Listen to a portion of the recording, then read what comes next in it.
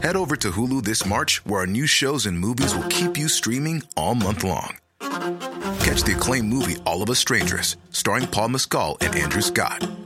Stream the new Hulu original limited series We Were the Lucky Ones with Joey King and Logan Lerman.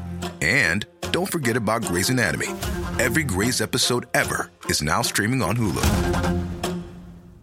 So, what are you waiting for? Go stream something new on Hulu. You know, I always said, there's so many years no one gave a shit about me. How can I be anything but nice about it?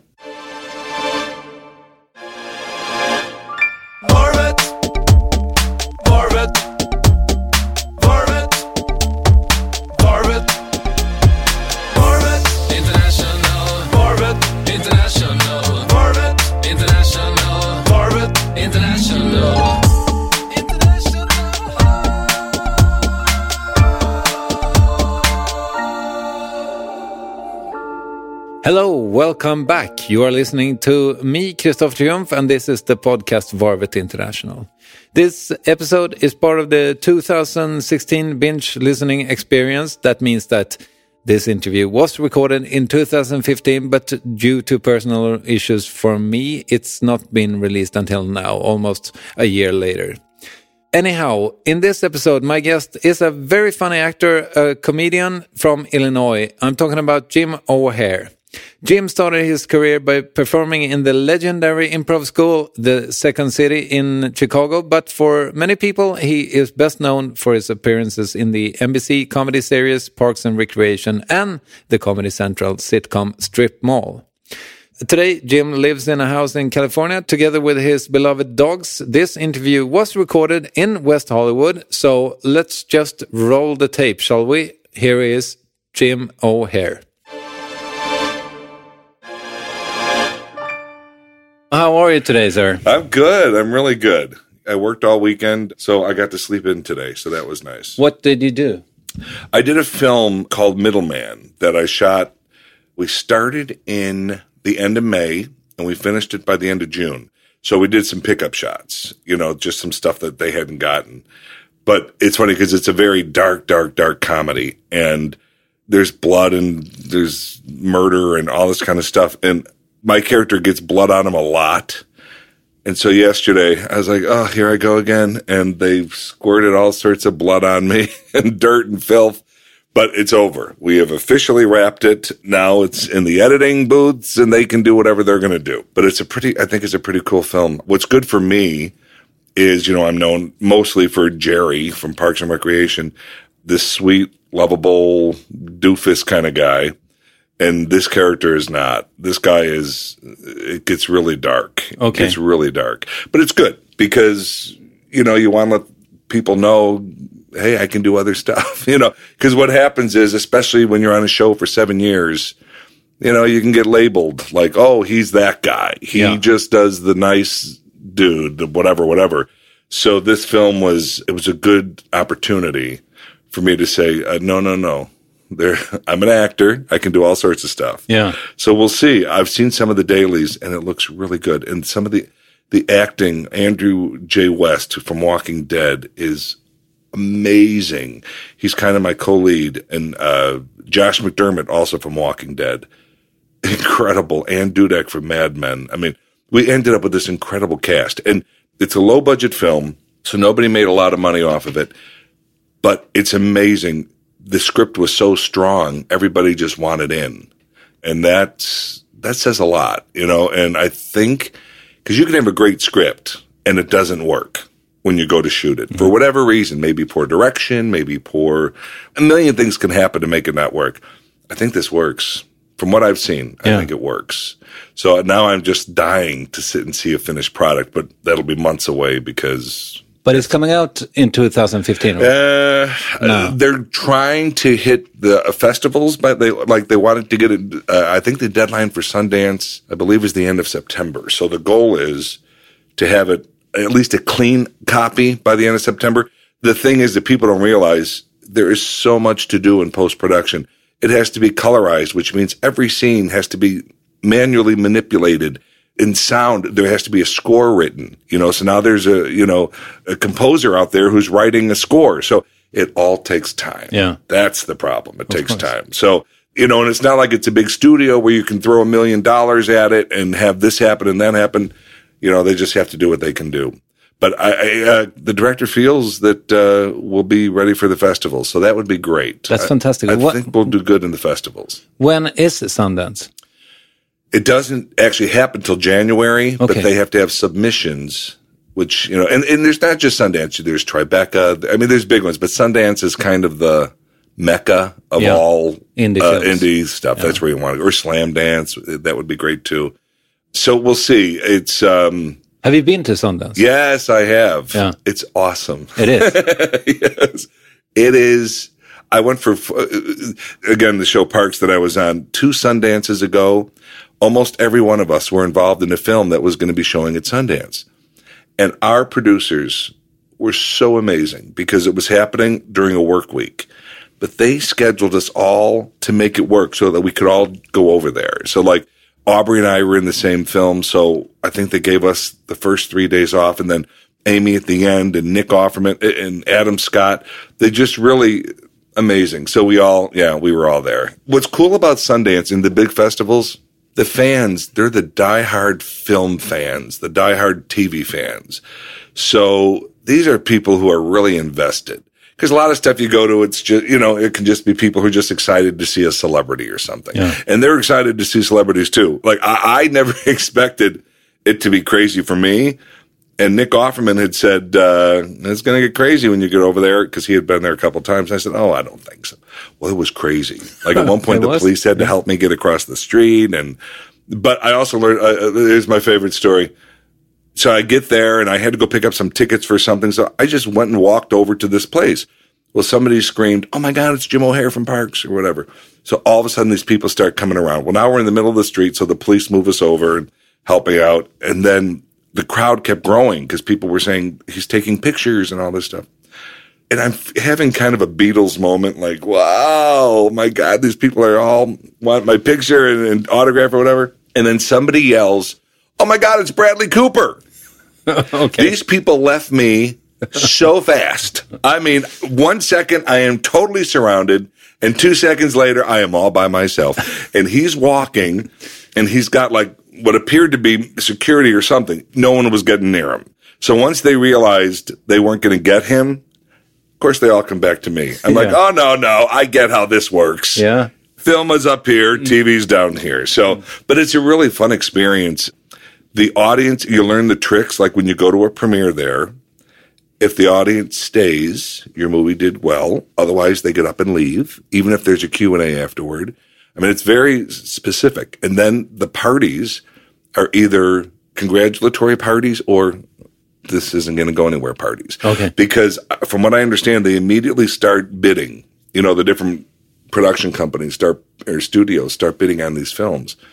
And some films, don't get bid on. And so then you have a sad party. Yeah. Luckily, I was in a film with Aubrey called Life After Beth, a zombie film. And the audience stayed, and it went into bidding that night. So our party was a happy party. Yeah. Yeah, we were happy. But it's an exciting place. I was there for probably 4 days. So many parties. Even parties that you're not invited to, but if they see you walking down the street, like, come in there, so... It was great. And I saw people I hadn't seen in a while, which is fun, So yeah, Sundance it's the goal. It's if you can get into Sundance, it can change everything for your film. Yeah. So we'll see. And it helps to have names, and our film has a couple of the Walking Dead guys. That's good. That can help. So we'll see. I don't know. We were hoping to get, Chris Pratt was going to do a small part in the film. Scheduling, it couldn't happen. That would have been awesome.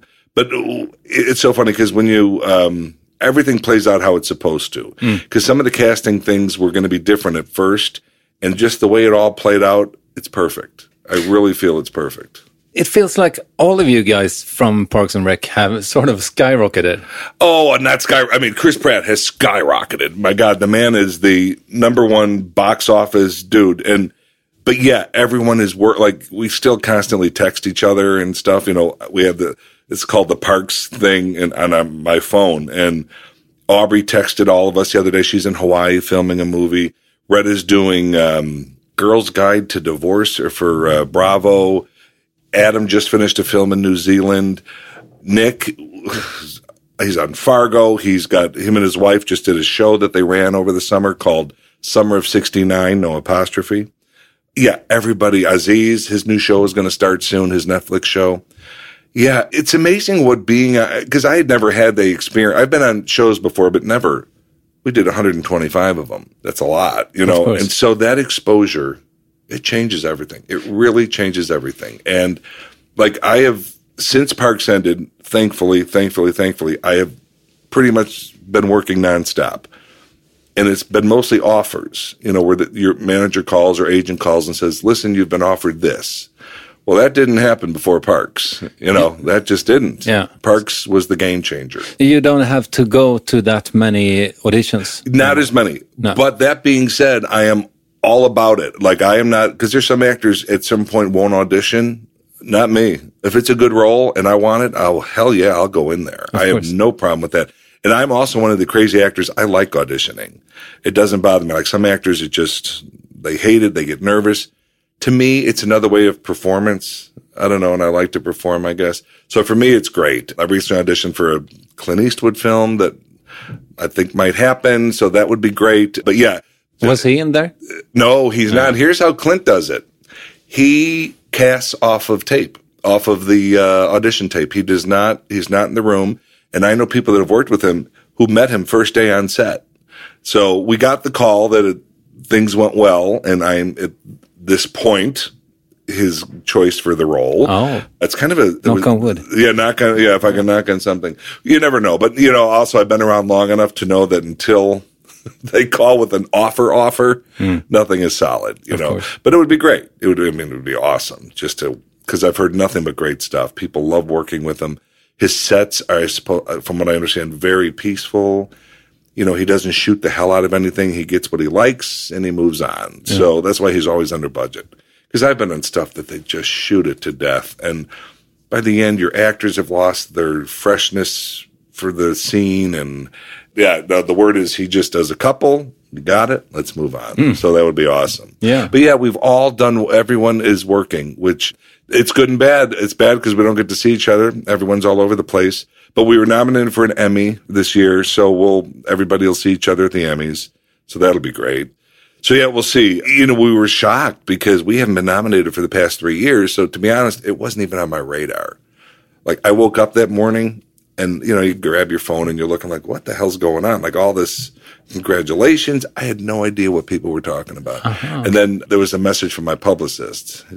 You guys got nominated. I go, what?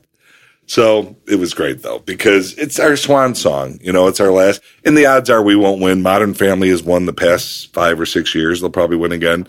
But it's nice for our final season to get that. Of course. To get to be together. And, yes, it's great. We're excited. I had two thoughts before sitting down with you. The first was that I would tell you that we would see how long we could go without mentioning Parks and Rec. that failed right off immediately. The bat. That's over. Yes, but that was my fault. I brought it up, not you. It was, but anyway.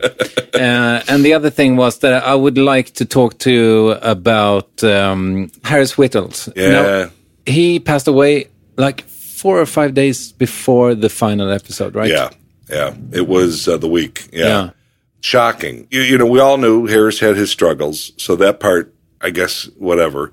But the shocking part was he was clean, like, and everyone knew that. He was doing great. He was doing amazing. And he was so happy about the new job and so forth. He's a brilliant guy. So it was shocking. That's all I can tell you. I was doing an episode of Hot in Cleveland, and there was a text from Pratt, I think, and he was like, what the fuck happened? And I knew, I go, oh, no, what's happening? So then I immediately jumped in. I go, what do you guys talk? Because then there was something from Amy and da-da-da. I said, what is going on? And Amy texted me, and she just said, Harris died. I was like, oh, my God. I don't know. I have never, everyone has demons or whatever, and we all have our issues. I can't imagine the curse of that, of a drug addiction. I can't imagine. Thankfully, I've never had any interest in that. because maybe I would have been super addicted too. I have no idea. But it was shocking when you know people who've done drugs and have had issues. He had done a couple of rehabs here and there. You think, well, anything can happen. But he was so good. He was in such a great place. He was playing with his band, and we were wrapping up parks, and he was just so much great stuff and so much opportunity. So it was shocking. It was shocking. And then the outpouring of love and support, and it's a shame. And I know we can say it about a million different people, but it was a real waste because he was super, super smart, funny guy. But what I will also say more importantly than any of that, he was a good guy. He was a great guy. He had a big heart. He was not I don't know, that whole drug thing. I can't imagine. So I don't know what to say, but it was horrible. Yeah, he seemed, with Twitter and all social media, it's like everybody's like, oh, that and that person passed away, and I'm always like, okay, but she was like 85. Right, but, which is sad, but of course, 85. Yeah, right. But Harris Whittles, I mean, early 30s. I took it to heart. Yeah. Even not knowing him, just knowing some of his work, and like he was constantly on top of my want list for the podcast. And oh, really? Yeah. Oh, boy. And he was also, he was a big Fish fan, the group. Yeah. And, he was, when he was passionate about something, he was passionate. Yeah. And I don't want to say who, because I don't want to put words in someone else's mouth, but someone he was very close to said to me, she's a comedian, and she said she had literally just seen him 2 days earlier. And he was great. So doing stand-up or no, he was at her house. Oh, okay, and she said so. I mean, she was so shocked because she had just seen him, and she said because she knew him for a lot of years and she knew the signs when things weren't going well with him as far as you change physically if you're doing some hardcore stuff. And she said he looked great. She has her theory on what happened. She thinks he did a gig and he was talking about his addictions and something clicked in his head and he thought, because, he was about to head to New York. Yeah. And and this was all over the internet. He was going to work with the new Aziz show, right? Right. Aziz's show. And he was also he had one of his buddies put this information out online after he died. He had tweeted, he had sent him a message saying, dude, I'm going to New York. I'm going to need some help when I get there. Like, in other words, some meetings, set me up on where I need to be. And the guy was like, great. Yeah, I know. Great. So he had every intention of being clean and sober. So something went wrong. Yeah. I don't believe for a second. I don't think anybody believes he OD'd on purpose. I think it was my theory. What the hell do I know?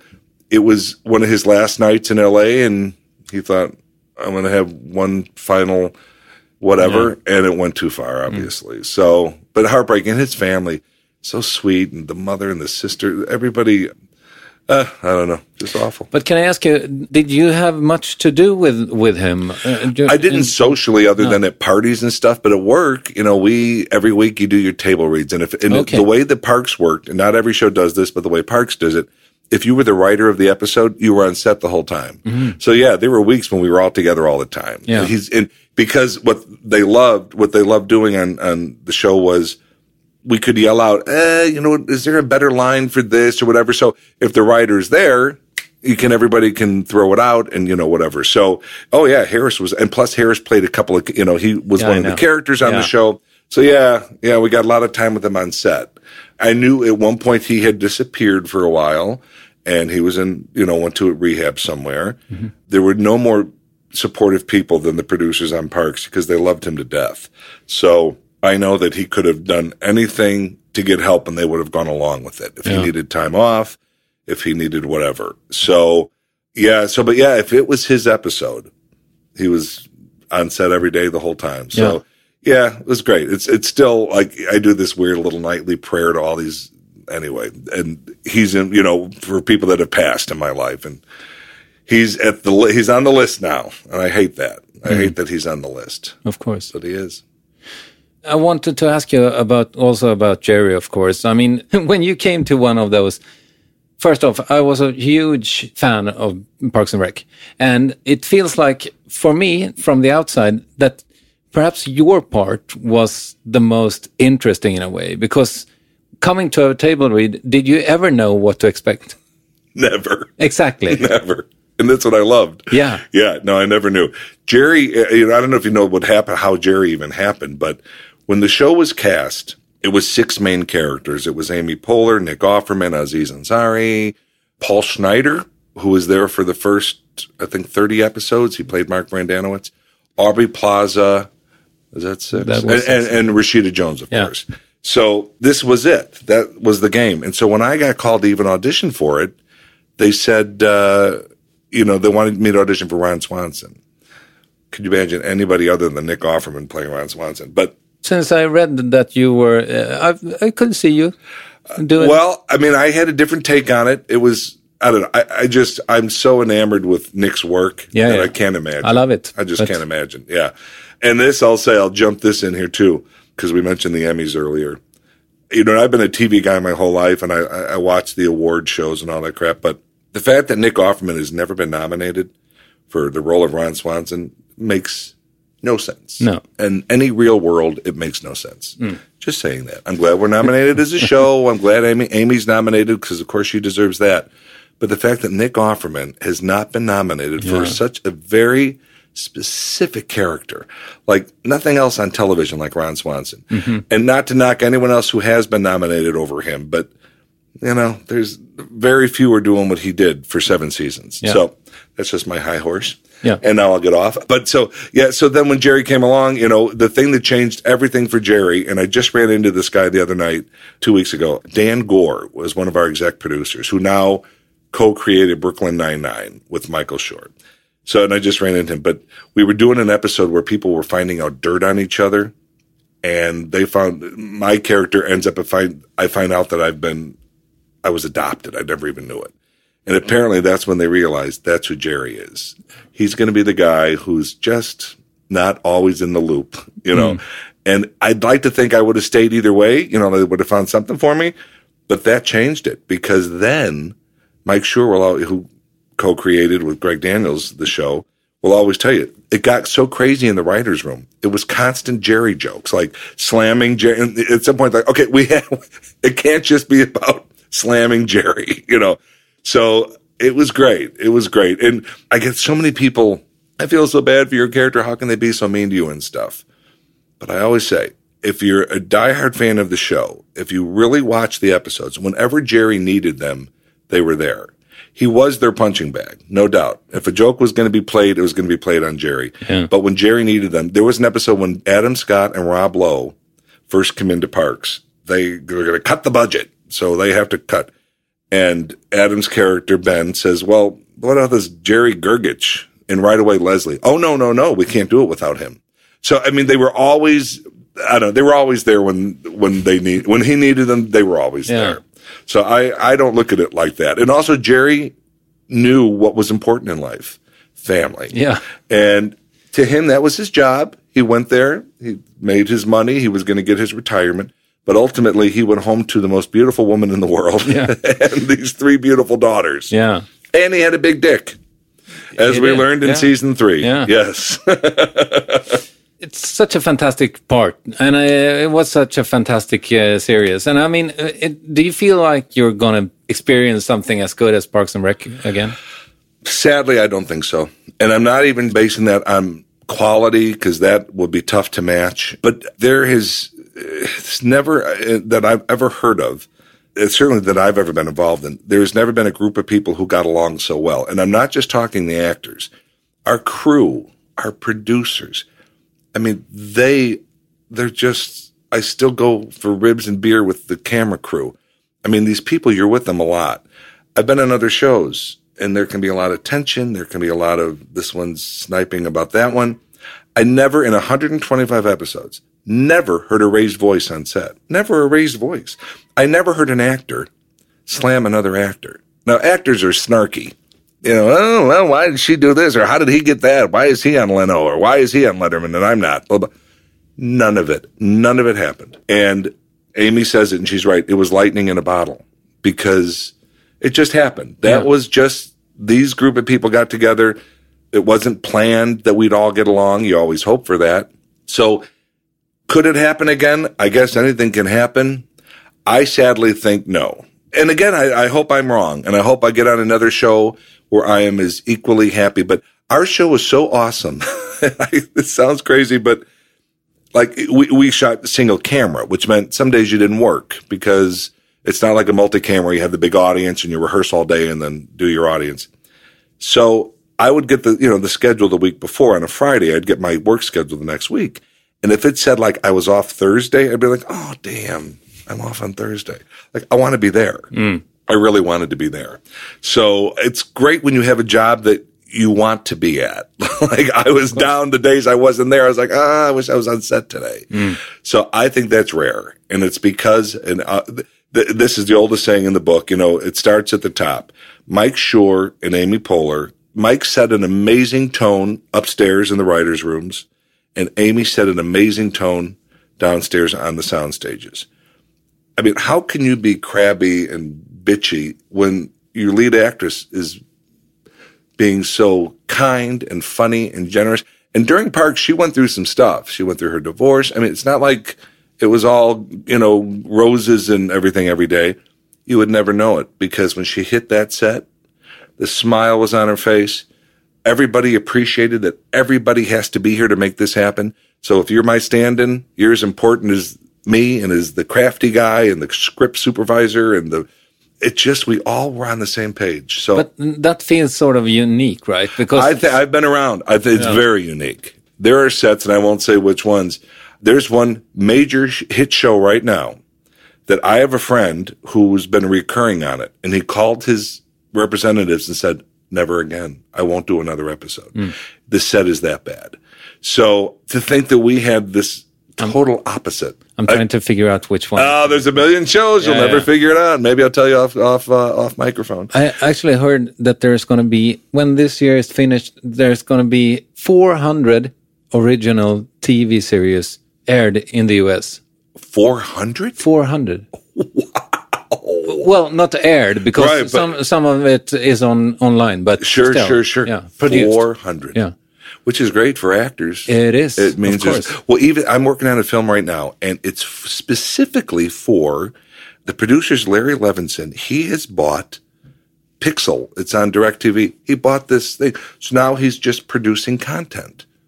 So it's really a good time for actors. Yeah, it really is a good time for actors. But do you get paid? Yeah, it depends on the gig. Like the one I'm doing now, I'm doing a film called A Moving Romance. Yeah. Yeah, it's a good one. Financially, it's a good one. And so far I just started it last week, and so far it's been great. The people are awesome. But yeah, no, and also, once you've done a certain amount of work, they're not going to approach you unless they have a decent offer to make. Yeah. Though, that being said, there are independents, like Middleman that I did, that was $100 a day. All these amazing actors did it for $100 a day, but that was because of the script. Everybody knew it was a special script. Yeah. And you want to be involved. We're actors. We want to be involved in special scripts. We want a character that is so different that we want to play it. So we will do that for $100 a day. And you can do it because, like with Parks, we did 125 episodes. We're in syndication. So, my bills are paid. So then you can do those kind of jobs and love it. But does that mean that because when syndication, I'm not sure how that works. I understand that you sort of, the show gets syndication, basically it's been sold, which means each and every episode is sold, and it can be, they go in cycles. So it can be sold for, 3 years, 5 years. I don't know all the numbers. And then it's on different, it's like if you turn on your television, you can't, every time you turn, there's a Big Bang Theory, there's a Roseanne is still on every channel, Will and Grace. So these are out there forever. The money gets less and less the longer it's out there. And basically the way it's been working, we've been out there for a year now, maybe a year and a half. I feel like every 3 months, so maybe every quarter, you get a check. Okay. they're lovely. Our syndication deal isn't like some of the big syndication deals don't really happen anymore because there's so much content. There's so many shows. So we didn't get like a Roseanne kind of syndication deal, but it's lovely. And it's for an actor, the way it works for actors and I assume certainly in the US, we have AFTRA and SAG-AFTRA is our union. And so I could make $100 million this year. And if next year I don't make anything, I lose my insurance. So you have to make certain amounts. So the nice part about syndication is even if you have a bad year, if you take a year off, you'll have that money coming in. It's applied to your insurance. You get to keep your insurance. So it's just a nice thing in your back pocket. Of you course, know, yeah. It's not like our syndication deal is not one that, you know, means I can sit and not work ever again. But it means that if there are some slow times, it'll be okay because that still comes in. Yeah, but I mean, if you make, you just told me that you're going to make 100 million. Well, that's just for one day's work. Okay. Yeah, that's just for one day. So over the year, that means I'll be about $3 billion. Okay, that's fantastic. Congratulations. Oh, no, it's just how it is. But is pilot season coming up now, or when is that? No, pilot That's in season the is spring. like end of January through March. Okay. Kind of, yeah. So I had my first pilot season, this past one, for the first time in... Introducing Wondersuite from Bluehost.com. Website creation is hard, but now with Bluehost, you can answer a few simple questions about your business and get a unique WordPress website or store right away. From there, you can customize your design, colors, and content. And Bluehost automatically helps you get found in search engines like Google and Bing. From step-by-step guidance to suggested plugins, Bluehost makes WordPress wonderful for everyone. Go to bluehost.com/wondersuite. Hey everyone, I've been on the go recently. Phoenix, Kansas City, Chicago. If you're like me and have a home but aren't always at home, you have an Airbnb. Hosting your home or a spare room is a very practical side hustle. If you live in a big game town, you can Airbnb your place for fans to stay in. Your home might be worth more than you think. Find out how much at airbnb.com/host. Because you've been on 6 Parks and years. Rec. Yeah. It's great, and it was weird. During Parks and Rec, you didn't go to pilots? You can't because Okay. you are under contract. All right. Our contracts are for six seasons, 7 seasons, whatever it is. Yeah. And more importantly, you couldn't have dragged me away from parks. Mm. I mean, it's a place I wanted to be every day, so there would have been no issue. No, you are under contract, and it's great when you're an actor and you don't have to think about pilot season. It's awesome because you got a gig. Yeah. You know, there's nothing better. Years ago, before Parks happened, I had a friend who was on a series, and he used to say the best part was that during the summer, before things started shooting again, he knew he had a job to go back to. And that really is nice. So if you're having a lazy day and you're like, oh man, I should be looking for you go, oh wait, no, I have a job. I don't go back to work till the end of July, but I do have a big job. So that was great. But so this last pilot season was my first one in 6-7 years or whatever it was.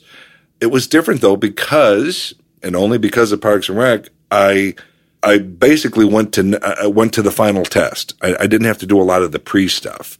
So if there was a role that they liked me for, I would go you'd go to the network audition. So studio and then network. So that made it easier. I didn't land anything, but it was nice. It was good. And I'm a specific type. I'm a character. I'm a big guy. So I'm not going to be up for everything. But that being said, I think character actors have it better.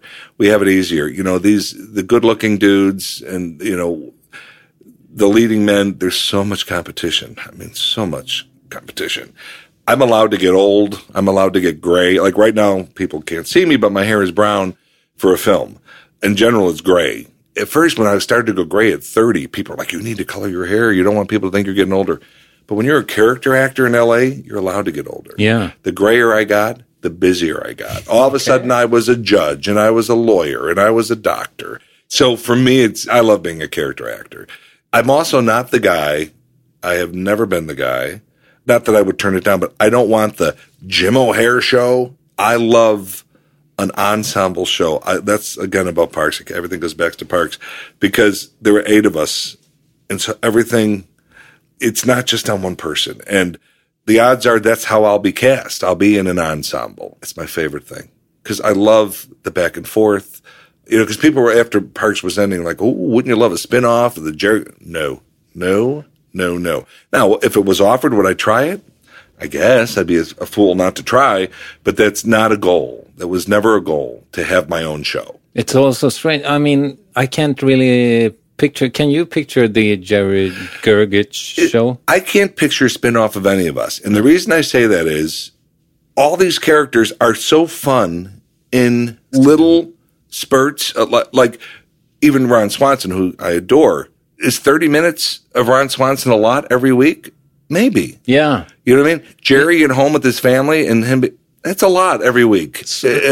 Ron Swanson is almost best in a GIF. Yes. Yeah. No, it's awesome. And that's, again, with all, even Aziz Ansari, he played Tom Haverford.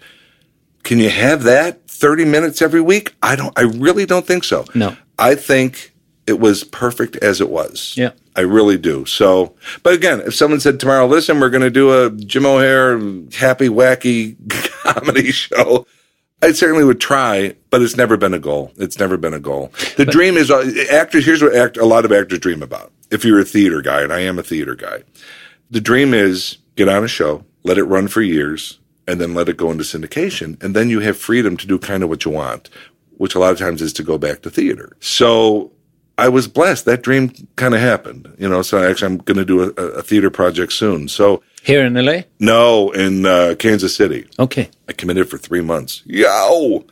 It's an old play called You Can't Take It With You, and it's just a sweet old play, and I'm super excited. But I couldn't have done that before because the temptation of TV money is different than theater money. It's just different. But because of Parks and because of syndication and other work I've done that's out there, and I could do that. Yeah. And also it's better because of Parks, this theater, they are paying me more than the average actor would be getting. It's all lovely, and so it kind of worked out. It just kind of worked out. Do you have a family? No, well, yeah, but not wife and kids. Okay. I have dogs and brothers and sisters and nieces and stuff like that. So I also have freedom to come and go. Yeah. Which is awesome too. Like literally in the past 2 weeks, I was shooting in LA. I wrapped at 10 o'clock one night. The next morning, 6:30, I was on a plane to Florida. I shot there. The following Wednesday, I got off a plane at LAX, and the new show that I'm doing picked me up to take me to set. So it's a lot of gone time. But that's the nature of the business. It is what it is. So, and now I'm heading to, Kansas City for 3 months. Yeah. It's tough to do with the family. People do it. But yeah. It's tough. I think it's tough. How is Kansas City? Have you been there before? I have never. This is going to be interesting. Okay. It's all going to I'm doing something I've never done. And I had said to my agents, I'd love to get back and to do some theater. Well, of course, in my head, I'm thinking, put me on Broadway. That's what I want. And so this offer came in, and my initial thought was, well, no, because they wanted me all of September, October, November. And I was like, well, no, that's my crazy busy time. I can't be gone. But then I realized, well, yeah, it's crazy busy because I've been in Parks and Recreation the past 7 years. So now it's not. Who knows if it'll be crazy busy. So then you go back and forth on the negotiations and everything. And finally they made a deal, and they were so generous as far as my time. Like if this Clint Eastwood thing happens, I can come back for it. If I have a charity thing I'm involved with, I have to go to Washington, I can go. They really were very generous in allowing me to do other things during it. So, there'll be an understudy for me and stuff. So it seemed like this was meant to happen. Yeah. Because every time I came up with a hurdle that I thought, oh, they're not going to be happy if we ask for this, because they would come back, okay. And so it just seemed like, okay, I'm going to do it. Yeah. So yeah, I'm going to be in a play for 3 months. It's such a sweet old play. It was on Broadway last year with James Earl Jones and Rose Byrne. So that's kind of brought it back into the limelight, I guess. And I play a guy who's kind of obsessed with fireworks, so I get to blow some stuff up. And so, yeah, I'm excited. Yeah. I'm excited. And plus, theater is so immediate. You go out there it is. There's the people, and there you are. Yeah. So it's exciting. It's exciting and different every night, which is fun about theater. And when you do a show here in LA, first of all, your agents are always a little negative about theater because they're like, well, it'll take you away from this or that. So I'm really happy that I have the kind of people around me who, when I said I really would love to do some theater, they're like, okay, we'll make it happen. And they did. So I'm very appreciative of that. But how about the theater scene here in LA? You don't see much of it. It's terrible. It really is. And now they've changed. Recently, this new thing passed for non-equity houses. The little theaters can't afford to stay open. Okay. Because sadly, people don't support little theater in LA. They just don't. People are going to go to the Mark Taper Forum. They're going to go downtown. I mean, they're going to go to the, if Hairspray is at the Pantages, they're going to go see that. That Wicked, that'll all do fine. But your little theaters, like I cut my teeth in Chicago theater, where there was a black box theater in every block, but people went. Yeah. People went and saw your stuff.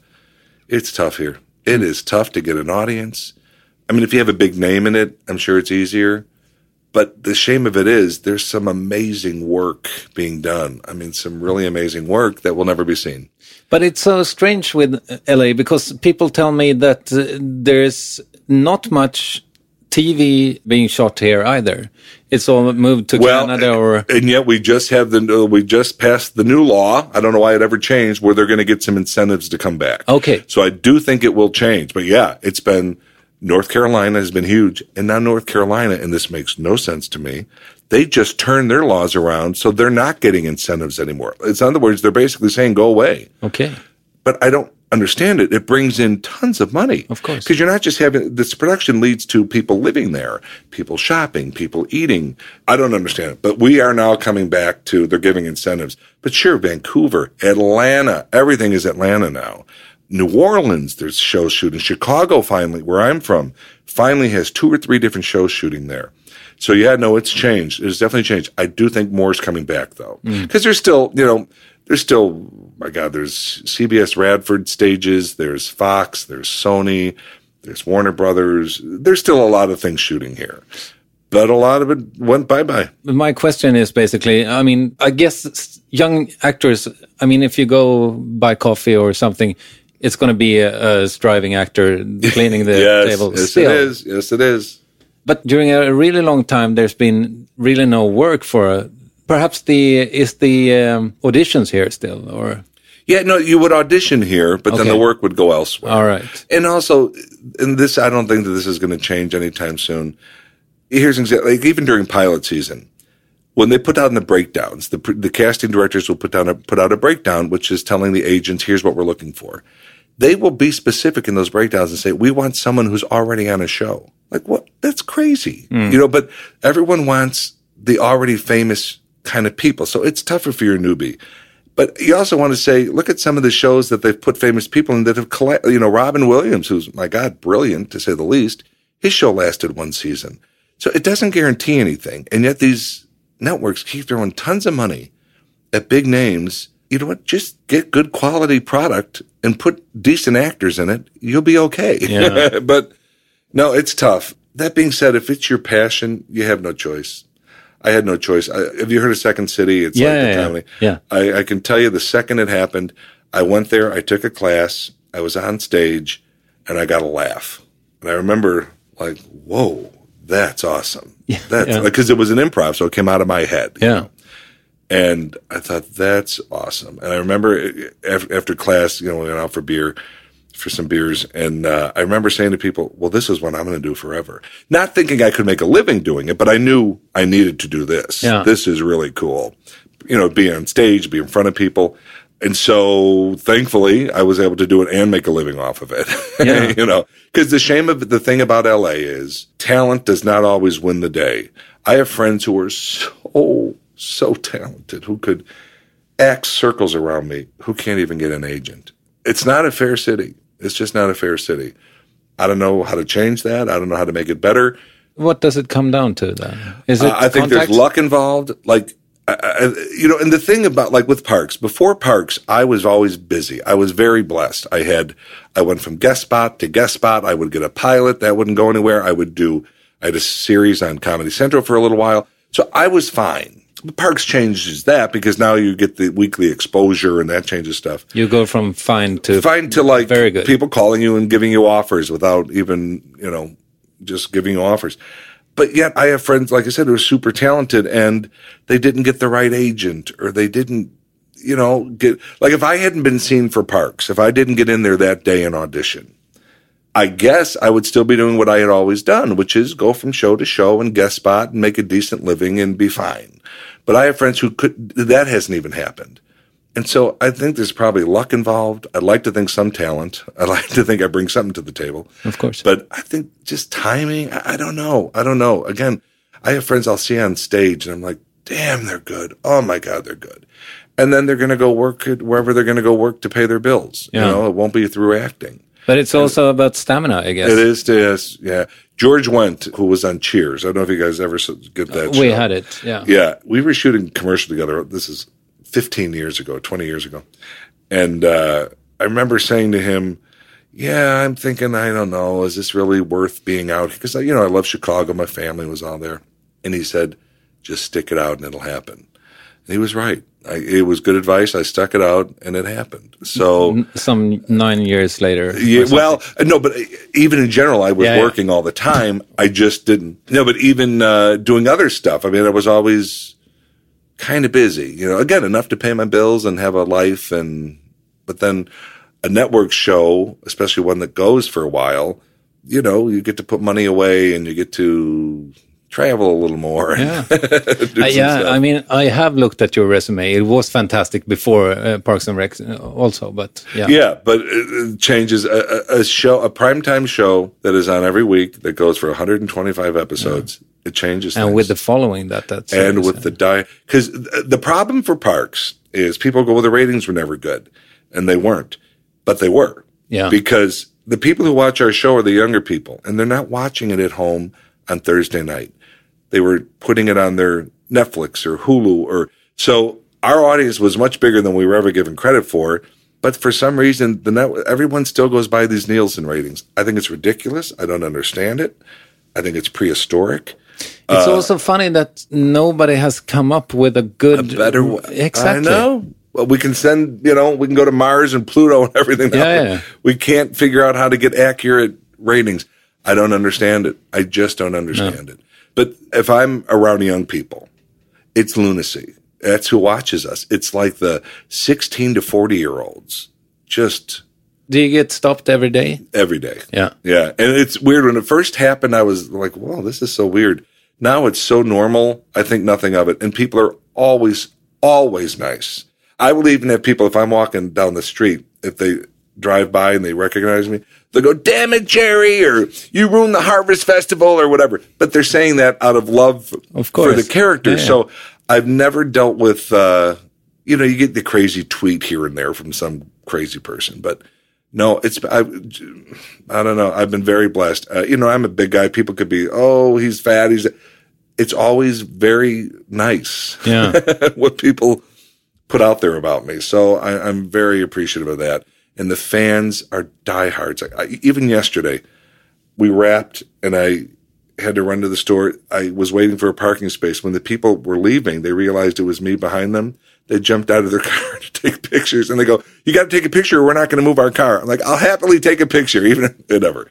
So the people are always really kind. Yeah. Really, really kind. And it's fun. I always said, there's so many years no one gave a shit about me. It's nice that how can I be anything but nice about it, because the people are so nice about it. And I don't understand, like recently a woman, I was in Florida and at the hotel and she came up and she started crying and stuff. And that kind of threw me and she goes, just so excited. And it's kind of weird to have that effect on somebody. And because I don't get it just because I'm just this dumbass idiot that I was before Parks. And it's also very humbling. For the movie Middleman, we did a Kickstarter campaign. Our goal was to raise $150,000. We already had a budget, but we wanted to make it bigger so we could do more stuff for the film. And I said, I don't know if this is going to happen. I mean, I was like the only name attached at the time and blah, blah. We made $153,000 and mostly from people who just like me from television. I mean, that's humbling. Yeah. Because people's money's important. That's their money. Of course. And they gave me their money. And they got very little out of it. Depending on what you did, you get different perks, a T-shirt or whatever. Some of them got phone calls. I had to make a whole bunch of phone calls, like 100 phone calls to people. But that's humbling. Like, wow. They did that just because they like me as an actor. It was, wow. Wow. And it added $153,000 to the quality of the film. That's a lot of money. It is. Especially on an indie. Absolutely. It's a lot of money. Yeah. So, yeah. That's what you make in... Every 2 seconds. Exactly. Yeah. Every 2 seconds, I make $153,000. Yeah. Actually, what am I getting paid for this? Is this 150? How many seconds have I been here? Because 153,000. Actually, you have to pay us. What? To be on the show. Yeah. You have to talk to people about that. I'll get my people. But I was wondering, because oftentimes actors have something to do on their own just because their everyday life is so depending on others. Do you have an outlet like that? I mean, like hobbies or something? Well, what do you mean? Or do you write stuff for yourself? I wish I did. And people around me about that. I don't write. I'm more of a contributor. If I'm in a room and things are happening, then I can contribute. But I can't sit at that computer and just go, oh, boom. I can't do it. No. I've tried. Yeah. I can't do it. And there's insecurity involved. I just don't think, and that screws you up in your head because I tell myself I can't do it. Well, that's silly, but that's what I do. So, yeah, I don't know. But because people are like, oh, you're so funny. You're so off the cuff funny. But I can do that, which comes back to improv, where it's just kind of comes out as we're going back and forth or whatever.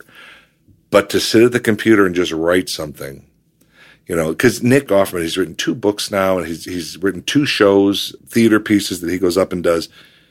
That's amazing. And part of me would love to do a one-man show, a theater show, and just go up there and tell stories and stuff. What would it be about? That's the thing. Well, about my life, I guess. The reason I say that is because I do love telling stories. So I think that would just be fun. And I do have a million stories. I've been around a long time. I'm going to be 30 soon. So that's funny. You laughed at that. I don't understand that. I don't understand. More. I mean, there's a terrible lie on the internet that I'm 53. That's bullshit. Yeah, I'm going to be 30. I'm 26 now. Yeah. So, yeah. No, but, so I've been around. I've had some funny stories of just things in my life, things I've done or whatever. But I don't know how to piece them all together. I don't know how to make it fluid. So it hasn't happened. But maybe that would, what I should do, I should find a writer and sit and put a show together. That's what I should do. Because I would enjoy that. And I think that because of the fan base of Parks, I think I could do that. Like as far as I could go to some small theaters and I think it would do okay. Yeah, of course. I should do that. That would be super. Yeah, would that pay me $53,000, $153,000 a second, or how does that work? Not sure, but because it's all about the money. But it's all about the money. But what do you do for yourself then, or is it all work?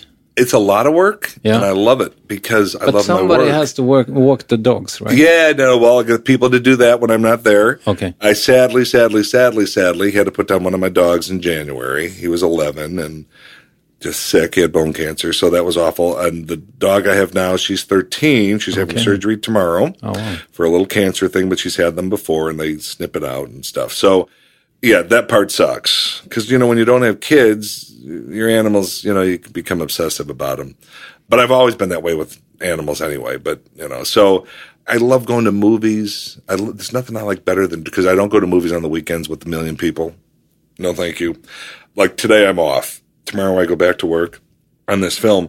And, I'm doing this now. Later, I'm going to go see, finally, Mission Impossible. Yeah. Can't wait to see it. I heard it's really good. I've heard great stuff. So I love doing stuff like that. I'm social as far as lunches and dinners. But that being said, I love being on set. There's an old expression. I should find out who said it because I repeat it so often. But it goes, if you love what you do, you never worked a day in your life. And I really believe that. And so I can say since I moved to Los Angeles in 1994, I've never worked a day in my life because I have made my living off of acting, which I love. And I'm not saying every day is peaches and cream. And Mark Anthony. Is that who? Mark Anthony? I think so. I like that. That'll stay in my head now. Thank you. Oh, computers. Isn't that something? How'd you do that? What's that thing in front of you that makes things type and things happen? It's fantastic, right? It's crazy. Yeah. So to me, I love being on a set. I love being on a set. A Middleman, we shot 6 days. Let me correct myself. 6 nights in the desert. Holy crap. But it was awesome. It was crazy, and there were little creatures, and there were things going on. And then we shot a couple days in the desert in the sun. It was 115 degrees one day on this place called Salt Lake. and you're in a car and you're dripping sweat. And I'm like, what is going on? This is crazy. But it's also, I'm in a 1953 Oldsmobile shooting this crazy film, and like, who gets to do that? You know, there was a day on Parks. One day I was in a hot air balloon. I was being lifted by centers. It's like, this, how do you not love this? Yeah. There's no 2 days are the same. No. They are not the same. I also love with all my heart my house. And that's important. Where is it? Look at you trying to get a dinner invite or something. You'll never be there. No, I live in Encino, a place called Encino, California. Okay, yeah. Is that far off? Nah, from here, 30 minutes, 25 minutes, 30 minutes. But, you know, I'll have my private helicopter pick me up and I'll just get flown. Or my teleporter. You know, I'll stand there, hit the button, and just be at my house. Because that's how I roll. Yeah. But it's... Does it make you roll? You're kind of rolling, yes. Okay. Yeah, it's interesting. It works, though. I get there. What's great about it is I am also a firm believer in you got to love where you live. It doesn't, I don't know, it has to be a big house. It doesn't have to be, just you have to love it. Like when you walk in your door at night, it has to be the place where you go, this is awesome. This is, and again, that doesn't have to be fancy, or maybe it is fancy. Whatever it is for you that you go, yeah, that. And my house is that for me. I walk in and I just love it. I love everything about it. It's nice. It's nothing crazy. It's thankfully has a pool because I live in LA. I love my little pool. I just love it. So I'm happy at home. I'm very happy at home. And when I leave for 3 months, that's going to be tough. But how did you end up in Encino? Just, it was cheaper to buy there. And I bought a house from an actress who was on shows years ago. And I got it it needed a lot of work. And so over the years, because I bought it way before Parks. I bought it in 2003. So 6 years before Parks. And you just slowly do things as you can. You know, you get a little extra money here. Oh, maybe I can redo the bathroom. Maybe you get a little extra here. Oh, I can, you know, new windows. And so that's what I did. And now I just love it. And I have no taste. Like I have none. I can't pick colors. I can't do any of that. So fortunately, I was able to hire someone who could. Okay. And so that's what he did. I was going to ask you also, do you work with goals for yourself? Career goals? Or life goals? It's weird. I kind of go from job to job. So I'm just always happy to be working. Like I said earlier, I don't have the dream of my own show. You know, I dream of being on a show with a group of amazing people, you know, like Parks was. I would love that to happen again. I don't know if that ever will. I try to kind of be a decent person in life. I try to not be an idiot. I'm sure I fail constantly, but I try to be decent. So that's a goal to keep that going. But I've said to my family, like, if God forbid tomorrow, you know, I walk out and a Mack truck hits me or whatever, I had a hell of a ride and I literally have no regrets. I mean, I'm sure I have regrets about certain conversations I've had with people where I might have hurt some feelings and stuff. But as far as like big, crazy life regrets, I don't have any. And sadly, my parents passed away young. My dad was 57. My mom was 74.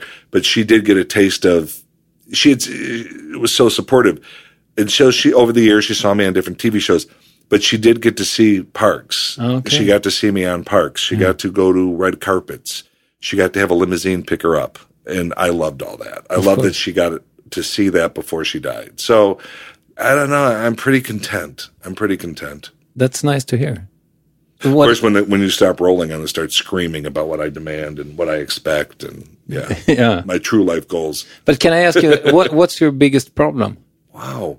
Probably insecurity as an actor. That's a problem. I think most actors deal with that. You never think you're good enough. But problem in life, you know, I'm probably oversensitive. Like I can obsess about family, like, oh, they're getting older, this one's happening, you know, because stuff happens, life goes on, and people get sick and hopefully get better, and then you have animals and they get sick and sometimes they don't get better. And so just day-to-day stuff that everybody worries about. You know, I will say the old expression about money doesn't buy happiness, and it absolutely doesn't buy happiness, but it buys a little peace of mind. So I don't have those worries that I used to have, like, how the hell am I paying rent this month? Or, oh my God, my car it needs new tires. How the hell am I going to come up with the money to buy new tires? Mm-hmm. I don't have to worry about that. And that's awesome. Of course. That's awesome. But yeah, that doesn't mean happiness, but it takes away some stress. And believe me, I'm no millionaire, but I'm, comfortable. And it's, at this point, I'm still continuing to work steady. So hopefully it stays that way. And, I'll have a good pension and all the stuff that you want, so who knows if I'll be around? I never know. Would you like to recommend something? Yes. I'm screaming this into this microphone. Don't go to a pet shop and buy an animal. Adopt. These animals, they're about to be killed in the shelters. Please, please, please, please. There's so many amazing animals that sit in these cages that need a home, and yet people are spending $800,000 on a purebred. Why? Why are you just to say it's a purebred? And I'll also say this, and this is not scientific, but from my experience, the purebreds end up with more health issues and more. You just get a mutt. Just get a mutt that's going to love you to death. Just get a mutt. That's good advice. Thank you. Who do you think I should interview? You know who I love? He is such a good person. And more important than his success, more important than is Jimmy Kimmel. Jimmy Kimmel is awesome. I have seen him involved in things that people don't even know about that are just amazing. And he's the real deal. So I see Jimmy Kimmel. Thank you so much for your time. This was great. Thank you. Where's my money? Where's my fucking money? Chris, what? Where's my... you better turn that thing off. I don't want people to think I'm an asshole. Come on. Where's my... I want that fucking check now!